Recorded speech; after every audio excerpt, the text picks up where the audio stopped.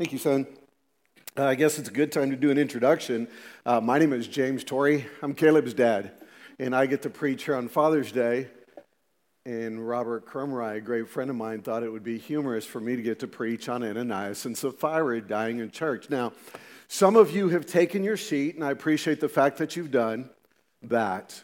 However, if you've ever lied in church, I need you to lie down on the floor, and we're going to have some people carry you out the door dead, okay? Welcome to a Father's Day message from a very challenging passage of Scripture. The message would go like this: lead your wives to church, lie, and die. Thank you. Y'all have a great day. Make sure you leave your offering on your way out the door, whether being carried or whether walking out. I tease about that. I've known Robert for almost 30 years. I worked and served, Kathy, my wife, and I served alongside Robert in the mid-'90s at a church down in South Austin when he was a youth minister and a little less restrained in some of his preaching. But even though I'm older than Robert, I include Robert in one of the three most influential men in my life spiritually. A lot to learn from Robert, and I appreciate those of you who are here, especially those of you who are here in the student ministries. As we gathered at 9:30 to pray this morning, the Holy Spirit just reminded me that my early days as a believer in Jesus Christ was in a collegiate ministry. I came from a drug-using background, started at 12 years old, overdosed on my 19th birthday, 3 months after I got saved. But it was through a collegiate ministry that I began to be discipled, to learn the Scriptures, to study, and to feed the passion for the Word of God. And 4 decades later, God is using me in a multitude of ways. And think, should the Lord tarry, where will you be in 40 years? 20 years, 10? Where will you be in 2 weeks? It's a great opportunity for me to be here this morning. The basics of the story of the church so far in the book of Acts is that the disciples were told to wait. Acts chapter 1, the disciples were told to wait. And the instruction from the Lord was, you shall receive power when the Holy Spirit comes upon you, and you shall be my witnesses in Jerusalem, Judea, and all of Samaria, and even to the remotest parts of the earth. If you will, Acts 1:8 provides a great outline for the book of Acts. Chapters 1 through 7, that is the gospel message where they're witnessing in Jerusalem. Chapters 8 through 12, they go to Judea and Samaria. And then after chapter 13, the Apostle Saul takes the gospel to the uttermost parts of the earth. But they're told to wait. After that, the message from here at Ridgetop was tuned to the Spirit, if you will. If there's a key word, the key word there was Spirit. The Spirit comes and converts 3,000 people through the gospel preaching in languages that not all the individuals there understood. Well, the Spirit that comes and empowers, the Spirit that unites is also the Spirit that brings them together as a family. And the key word for the third message in this series was tribe. It's described as this: the Spirit binds the new converts together in a new tribe that is devoted to the worship of Jesus, ongoing learning about Jesus, prayer, and one another. And then comes the key word spread in Acts chapter 4, if you will. Persecution begins to take root in the area. The gospel's expanding. People are getting jealous. People are getting uptight. And persecution begins against the church. Robert makes a fascinating passage in the notes in that spread. He says the gospel goes from an epidemic of one source to a pandemic, multiple sources. And we're more in tune to that today, right? With the COVID shutdowns and the COVID spread, right? We're more attuned to this idea of a pandemic. But instead of being a part of a pandemic that brings death, we are part of the pandemic that breathes life. If you know Jesus Christ and His Son. God's Son is your personal Savior. Well, the church is gathered, hopefully in safety, away from the persecution. I want to come back to the question I asked you a little while ago. Let's get a little engagement here, okay? Loosen up that arm a little bit, because you may or may not have to raise your hand. How many of you have ever lied before? Raise your hand. Okay, the rest of you are lying now. All right. How many of you have ever lied in church? Oh, I got a hand in the back. That would be my daughter. How come y'all aren't dead? Y'all should be dead now. Wages of sin is death. Actually, kids grew up with us in ministry, and one of their favorite phrases was liars go to hell. You know, to hear that theological point from 3- and 4-year-olds was an amazing thing. But here they are. They're away from the safety of the persecution, right? People are trying to kill them. People are trying to haul them off to jail. And they're supposed to be on base, if you will. They're gathering as a group of believers. You can't tag me, I'm on base, my grandkids would say. I'm in the safety of base, and lo and behold, what do we see? 2 people coming into the church, a husband, a wife, and they drop dead. God, what is that all about? Happy Father's Day to all of us. And to those who will be fathers, and to those who had fathers, which should cover everybody in this room. Well, this morning we're on the 5th installment of this series, Ordinary Church. This morning the emphasis is on, keyword, holy. Holy.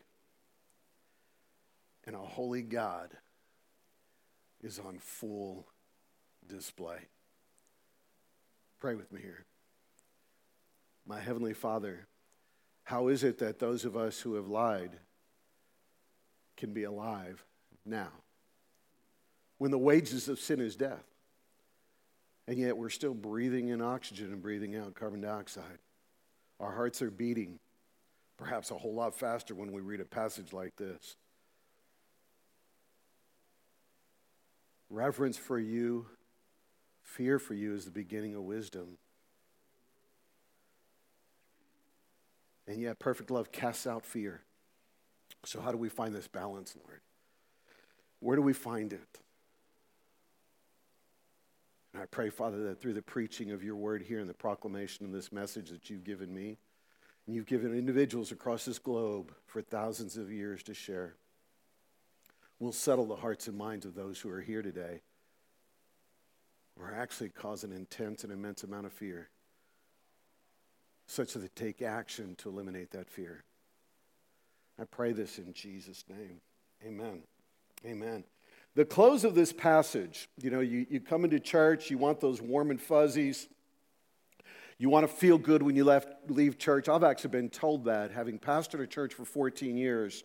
I've actually been told, listen, when I leave church, I don't want to be uncomfortable. I want to feel good. I'm sorry. Tell me what passage of Scripture you would have me preach in order to get you there.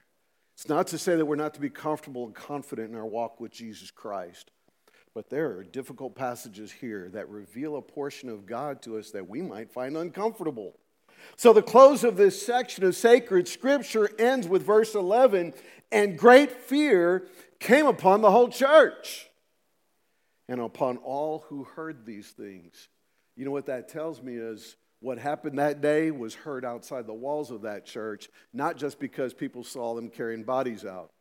I mean, think about how welcomed you would have felt this morning, coming up, getting your name tag, and have 2 or 3 people carrying a body out the door past you. I think I would rather go to Gordeau's and kill myself through some great desserts.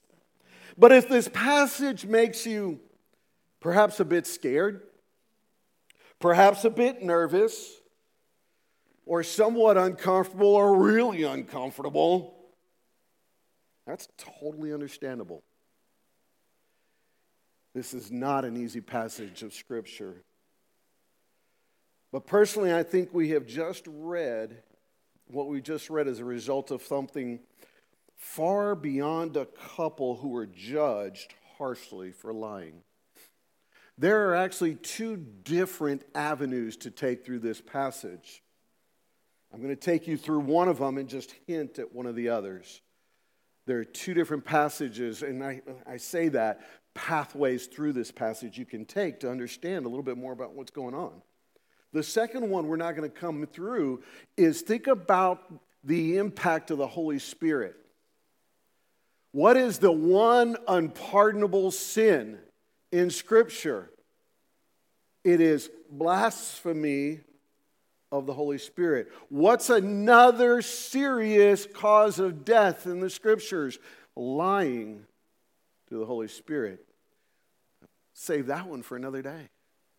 Perhaps another sermon. What we want to talk about this morning, what I want you to walk through, is I'm going to call this three things. One, a parallel mandate. There's a parallel mandate here. Second thing I want to talk about is the protection of his bride, his church. And finally, to perhaps make all of us make an application and bring us comfort in the church today, the third thing is protection of his child. Protection of his child, you and me, the believer. So there's a parallel mandate. There is a protection of his bride, his church, and there's a protection of his child. Protection of his bride, the church, protection of his child, the believer. Let's start with this parallel mandate. I'm going to take you through passages a little bit at Scripture, take you through a couple of them. Hopefully they'll be up here. Now, if you're in the room where the church had gathered that day, what you saw was two dead bodies carried out. But as we meditate on the Lord and what he did, we can see a bigger picture of what's happening here. I believe we can. And I believe it has to do with this parallel mandate that has similar outcomes. Now, maybe you have not heard the term dominion mandate. Maybe you're new in the faith like I was in collegiate ministry and you haven't heard some of these things, but I want to walk you through something called the dominion mandate. If you find yourself in Genesis chapter 1, it's page 1 of these Bibles in front of us, or perhaps on the screen behind me. In the opening pages of God's Word, there was a dominion mandate given after creation, and it sounds like this in verse 28 of Genesis 1. And God blessed them. It's Adam and Eve. And God said to them, be fruitful and multiply and fill the earth and subdue it and have dominion over the fish of the sea, over the birds of the heavens, and over every living thing that moves on the earth. God is saying, Adam, I'm making you accountable for all things. I'm making you accountable for all things.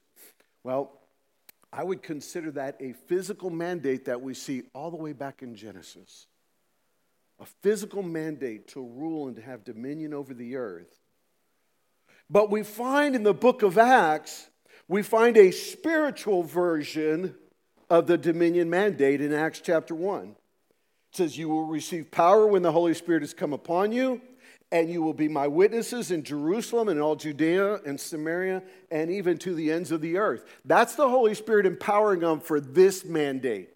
This mandate comes from Matthew 28. It's called the Great Commission. This is God giving the church a different type of mandate. It's a mandate to take the gospel to the uttermost parts of the earth, and where God commands, God empowers. And that's the whole concept between Acts chapter 1, verse 8. Matthew 28, verses 18 through 20. Perhaps you've even got it memorized by now. And Jesus came to them and said, all authority in heaven and earth has been given to me. And he says, as a result of this, go therefore and make disciples of all nations, baptizing them in the name of the Father and of the Son and of the Holy Spirit, teaching them to observe all that I have commanded you. And behold, I'm with you always to the end of the age. There are two mandates, if you will, parallel mandates. There's one that's a physical in Genesis 1. Adam and Eve through sin, handed that mandate, if you will, subjected humanity, if you will, and actually all of creation to destruction because they sold it off, if you will. They believed get this, a lie. A lie. In the church of Acts, we have two dead liars. In the garden, we had two people who died because they listened to a lie. What you'll find fascinating in the parallel mandates is that there's similar outcomes, death and death, because there's a similar intrusion. And it's the same intruder. Listen to Genesis chapter 3. Shortly after giving the mandate, here's what we find going on in the garden of Genesis chapter 3. This is page 2 in your Bible, right? It took mankind all of 2 pages to mess things up. I could have done it in half a page, right? Genesis chapter 3. Now the serpent was more crafty than any other beast of the field that the Lord God had made. And he said to the woman, did God actually say, you shall not eat of any tree in the garden? You see, the physical mandate given to Adam and Eve quickly drew the attention of the enemy, that serpent of old. And he came in and began to tell lies to Adam and Eve. Now you've got the budding church. You've got the church beginning to emerge. It's been empowered by the Holy Spirit. And lo and behold, what does it tell us in Acts chapter 5? That Satan makes his appearance. Only this time he's making his appearance in an individual. Acts chapter 5, verse 3, Peter said, Ananias, why has Satan filled your heart to lie to the Holy Spirit? There are a lot of people they lied to that day. All the people that had seen what Barnabas had done, I sold property, I came and laid it down, and there's another couple who said, hey, we can kind of do something like that. But what the apostle calls out isn't lying to the people. It's not even lying to the church. It's a lying of the Holy Spirit. And again, that's a different path I won't have time to cover this morning, but it's certainly one that brings fascination. At least an interest to me. It's one that flags that sign that says, dig here and go deeper here. You're going to find more of me if we dig with the Lord. But it's not surprising what happens in both of those mandates. What does John 10:10 say? The thief comes only to steal, kill, and destroy. What has Satan come to do? To steal, to kill, and destroy. And I came that they may have life and have it abundantly. Now, perhaps you're left wondering, and this passage in Acts chapter 5 causes quite a bit of discussion. How was it that God inhabited a believer? And I would say you've asked the wrong question. I would say Ananias and Sapphira were not believers. You cannot take residence in a place that's dwelt by the true and living God. Greater is he that is in me than he that is in the world. Having believed, you were marked in him with a seal, the promised Holy Spirit. I believe this is a key indicator that Ananias and Sapphira aren't saved. For Satan to come and take ownership can only occur with an individual who's not in a saving relationship with Jesus Christ, who have been born again, not of the will of man, nor of the will of the flesh, but born of God, John chapter 1 says.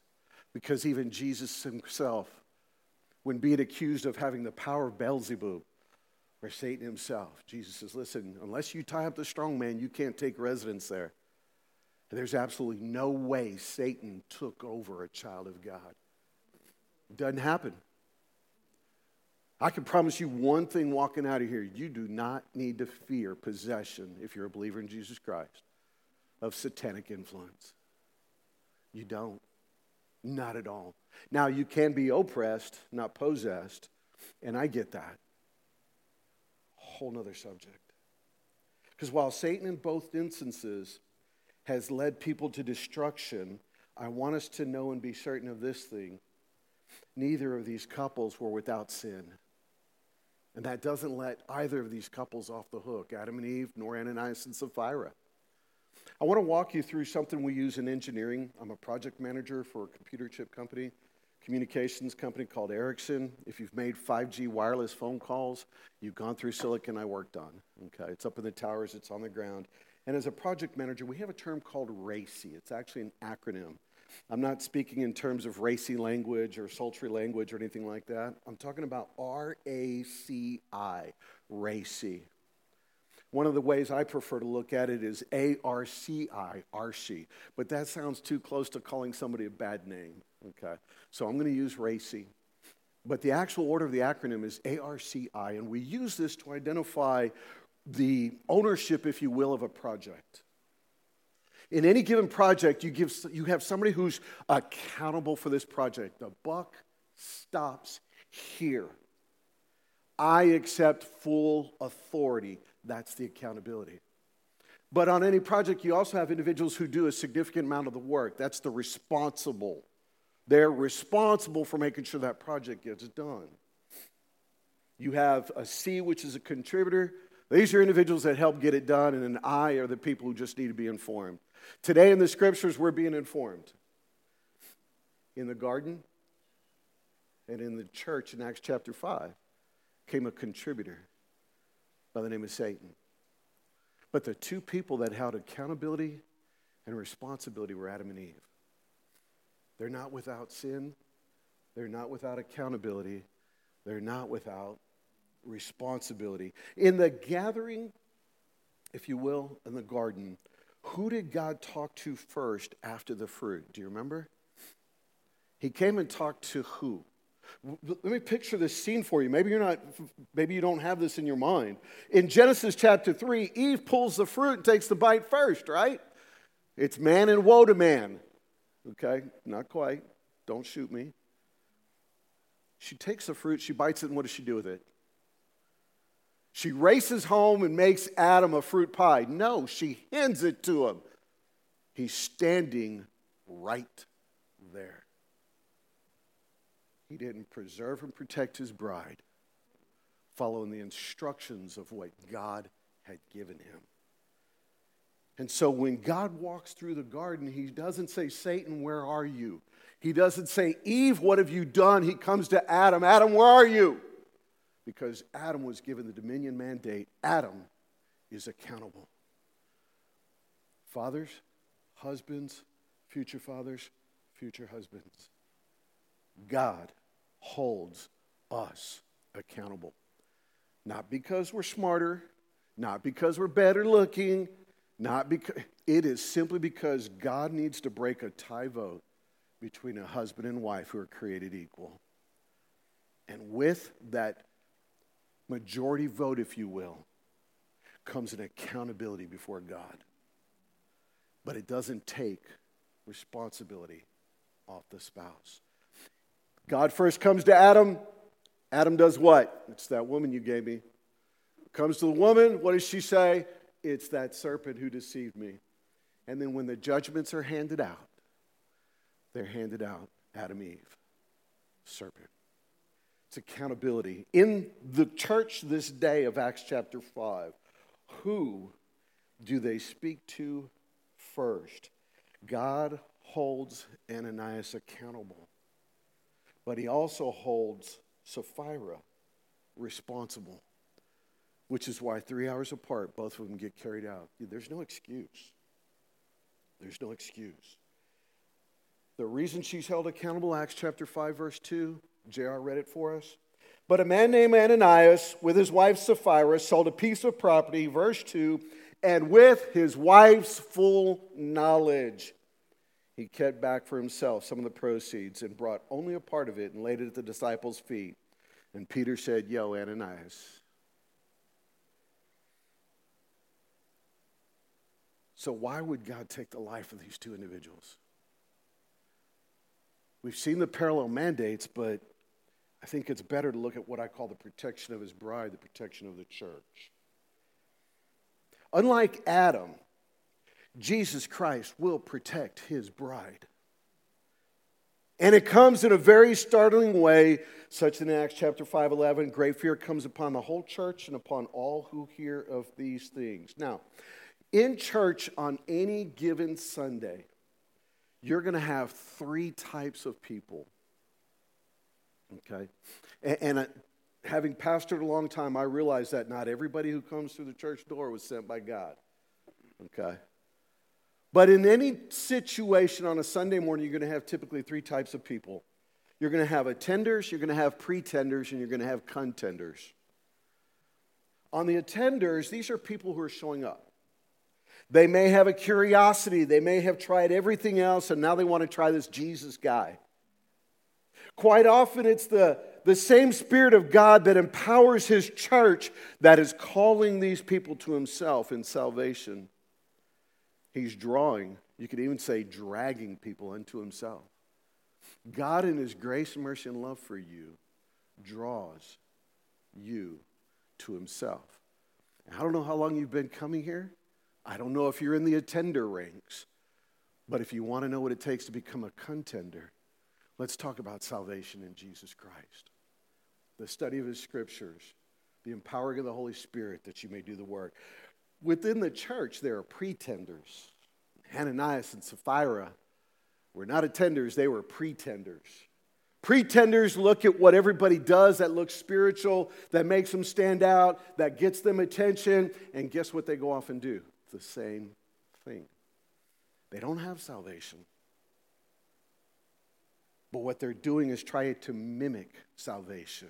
They're putting up a facade. They're saying, hey, I'm spiritual, what have you. All right, these are individuals who observe the actions, copy them, and or mimic the language of believers. But then you have your contenders.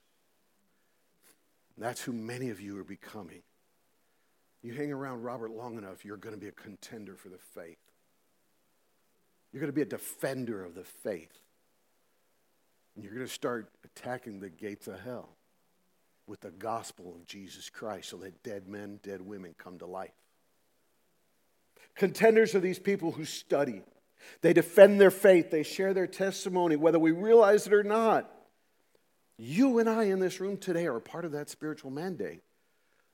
When Jesus was speaking to the disciples, go therefore, where all authority is given unto Him, go therefore. That is a commissioning of us to this same spiritual mandate. So what should our emphasis be? Well, early on in my ministry, early on in my faith, I memorized my very first scripture. It was Matthew 6:33. It says, seek first the kingdom of God and His righteousness, and then all these things shall be added unto you. When I was in school, it was seek first the kingdom of God. When I did a stint in the military, it was seek first the kingdom of God. When I got out of the military and went back to school, it was seek first the kingdom of God. Barnabas sold property. Here's why the scene that's been pictured in Acts chapter 4 and Acts chapter 5 can appear so dangerous. Barnabas sold property and used the proceeds to provide for the saints. We read that in the end part of Acts chapter 4. He provided for those who were without. He sold it, brought it all, laid it at their feet, and said, distribute as you need it. He would become one of the most prominent individuals in the New Testament church. If you continue reading in the book of Acts, you're going to see 28 or 27 additional references to Barnabas, son of encouragement. Because after he sold the property, he was elevated into the leadership and served along the Apostle Paul in the proclamation of the gospel. You see, by that act, that selfless act, that sacrificial act, Barnabas was elevated to a position of leadership in the church. How does that work if Ananias comes in, sells property, and he's filled with Satan? Who does that put in the leadership of the emerging church? It's the influence of Satan in leading. And God's like, that's not happening. Let me show you how fast it's not happening. Boom, he drops dead. Church, Ananias and his wife sold property and they pretended to donate the proceeds. And in red letters in my notes, it says that the risk was that they too would be elevated to leadership in the church, essentially placing Satan at the helm of this emerging church. But unlike Adam, God protected his bride to keep her holy, set apart for himself. We've often heard Ephesians chapter 5, and if you've been to any Father's Day sermon, you would have heard from Ephesians chapter 5. I'm going to go into Ephesians 5. If technology works, it's going to be up on the screen behind me, but I don't want to look at the portion that's normally there. Ephesians 5, verses 25 through 27 is, husbands, love your wives as Christ loved the church. That would be a simplistic Father's Day message, right? If Robert had been kind to me, that's probably what I would have preached at instead of Ananias chapter 5, right? In Acts chapter 5. But here in this passage where husbands are encouraged to love their wives as Christ loved the church and gave himself up for her, perhaps it would be worth saying this much. Don't take that passage to think that if I die for my wife at any given event or in any given moment, I've satisfied that passage. When it says Christ loved the church and gave himself up, you have to remember that he left the praises of the angelic host. And for 33 years lived as a human, the God-man, suffered the most humiliating and painful death. When it says loves her and gave his life for her, it's not just he gave and allowed his life to be taken. It's he lived a life for the bride. If there's a message for us husbands and husbands to be, it's live that way.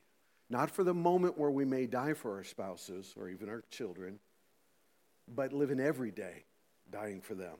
But the important portion of this passage actually begins in verse 26, because this is a continuation in speaking of God, that he might sanctify her, having cleansed her by the washing of water with the word, so that he might present the church to himself in splendor, without spot or wrinkle or any such thing, that she might be holy and without blemish. You see, God's plan for the church is for her to be holy, set apart for himself.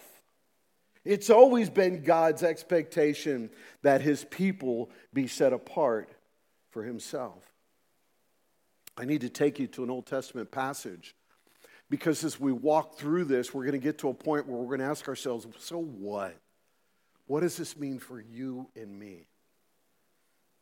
And I want to walk you through the most scary part of my spiritual existence and show you how a word from God can put all of that at rest. Let's start with another parallel passage from Leviticus chapter 10.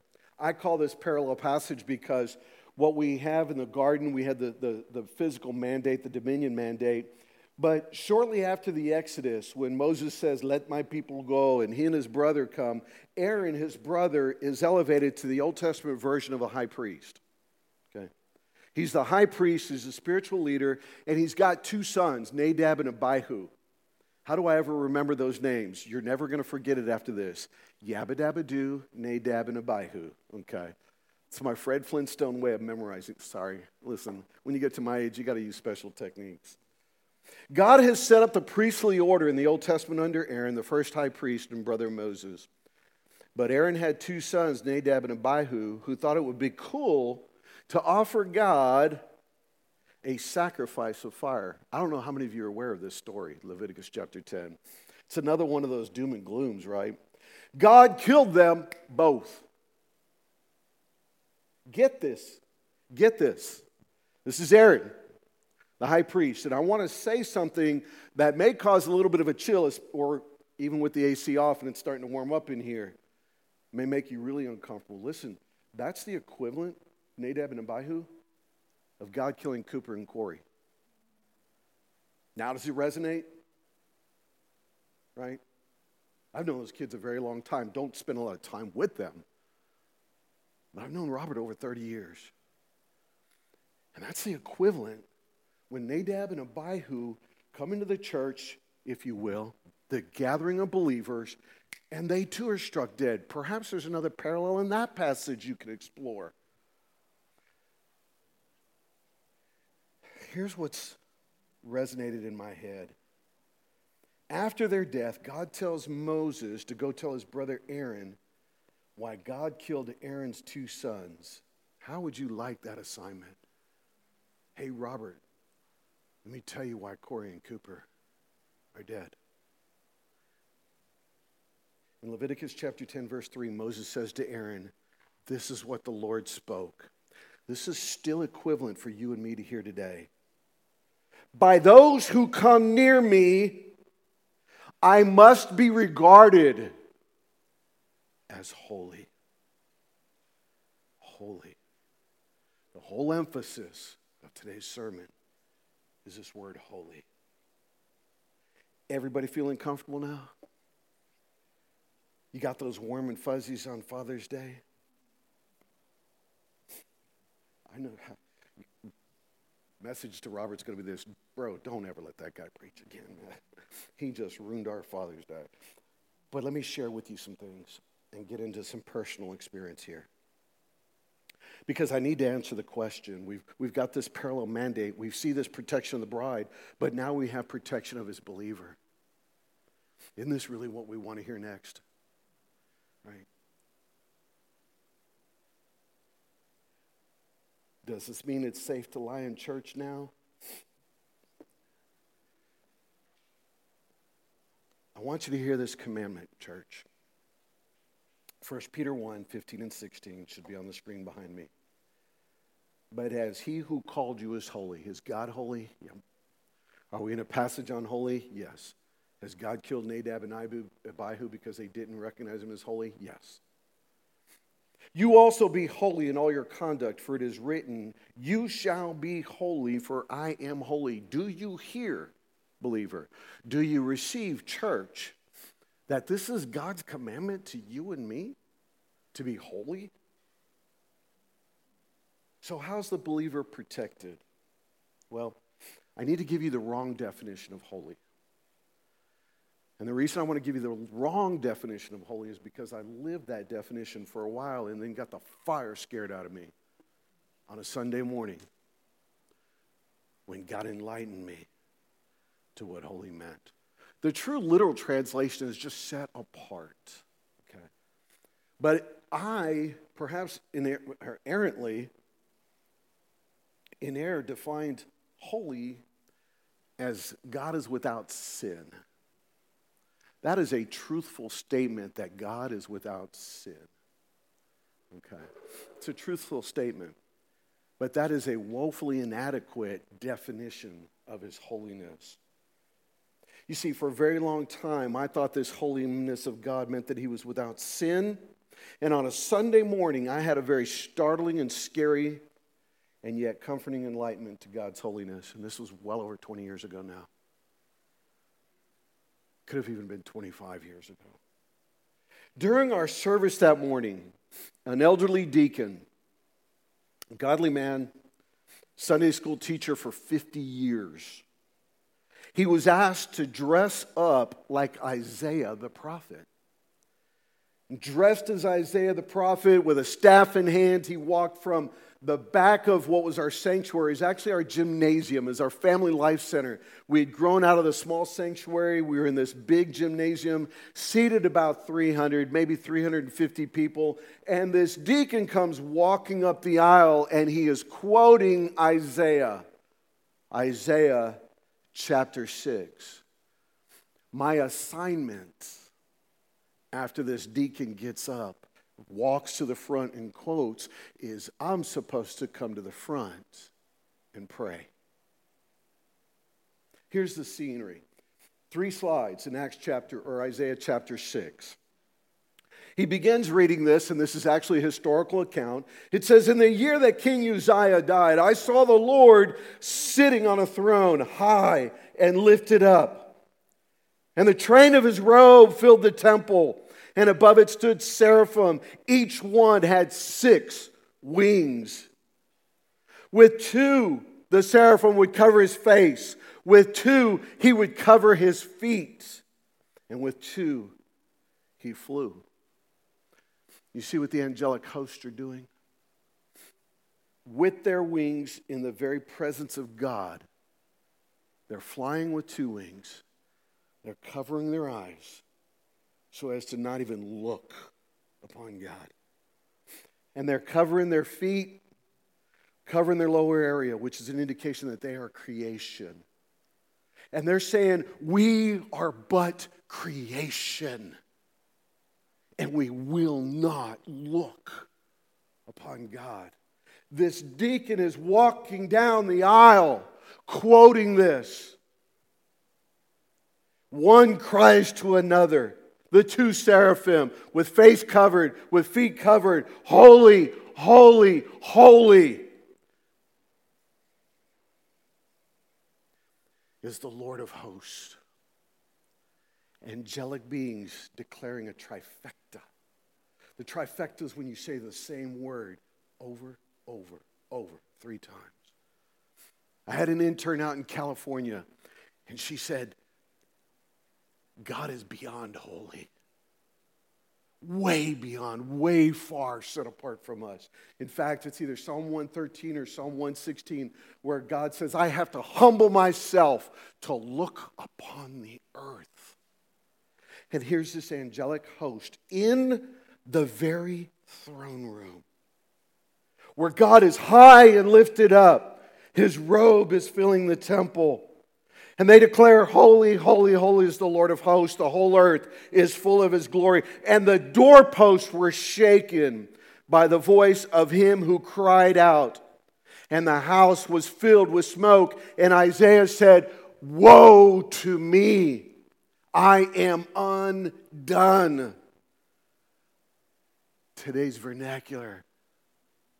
Isaiah, experiencing and understanding the holiness of God, would have said, I'm a dead man. And now some snot-nosed kid's going to come up, probably older than that, walk down an aisle following what Isaiah just said, with a definition of God's holiness that He's sinless. And as I got up to that pulpit, I began to realize this is angelic host who had never, ever committed a single sin. Sinless, created beings declaring to the God of hosts, you're holy, you're holy, you're holy. And they're covering their face. And they're covering their feet. And I realize my definition of holy is not real good. I also know that there's a guy named Nebahu whose brother was Nadab.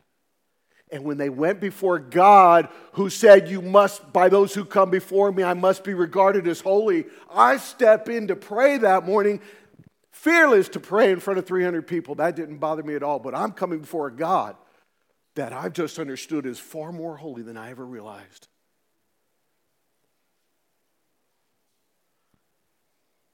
Folks, that'll scare you. It should scare you. I was terrified. I knew what the Word of God said. My definition of holy had just been corrected. What happened next?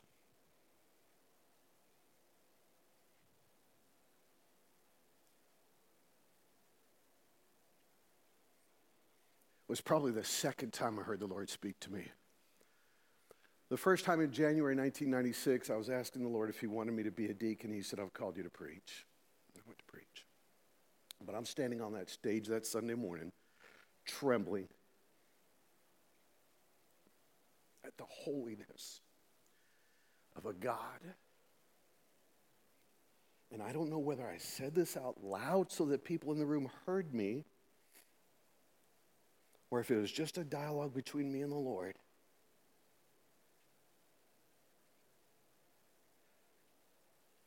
I said, Father,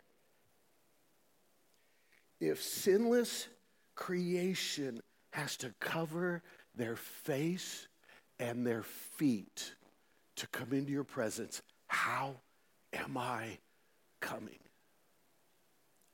And he said this, because you're covered in the blood of my Son. Do you understand now how believers have access to the holiness of God? It's because of the shed blood of Jesus Christ poured out, because when I was accountable, Jesus said, I will be accountable. I will take your sin.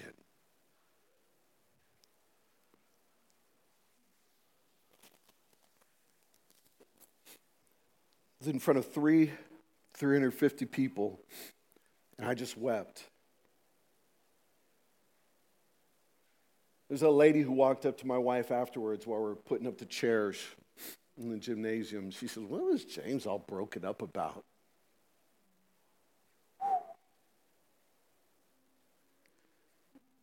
God had enlightened me to what he had revealed to us. In 2 Corinthians chapter 5, verse 21, hopefully again behind me, scriptures say, God made him who knew no sin to become sin for us, so that in him we might become the righteousness of God. In that picture before Isaiah, there's more to it than just being covered in the blood of Jesus Christ. The blood of Christ, unlike the Old Testament, does not cover sin.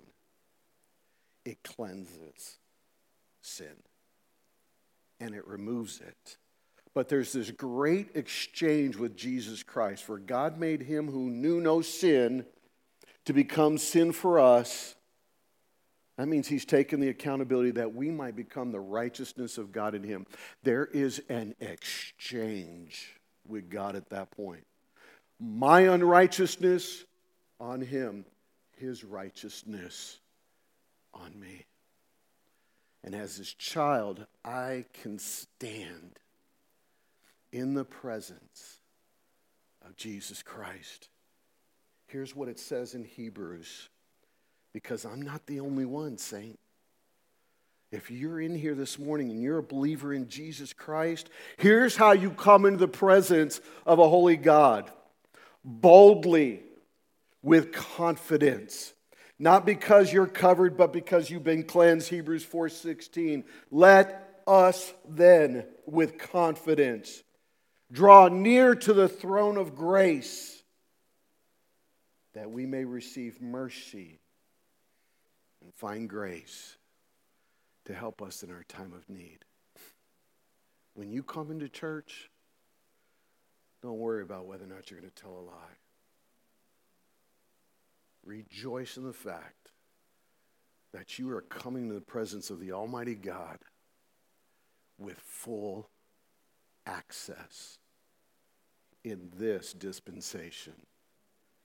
And I say that because there's another dispensation to come. There's another scene to come where those who are in Christ Jesus will get to physically see and be a part of what Isaiah saw.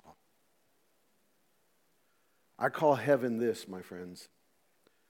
It's unrestricted access to the unrestrained glory of God.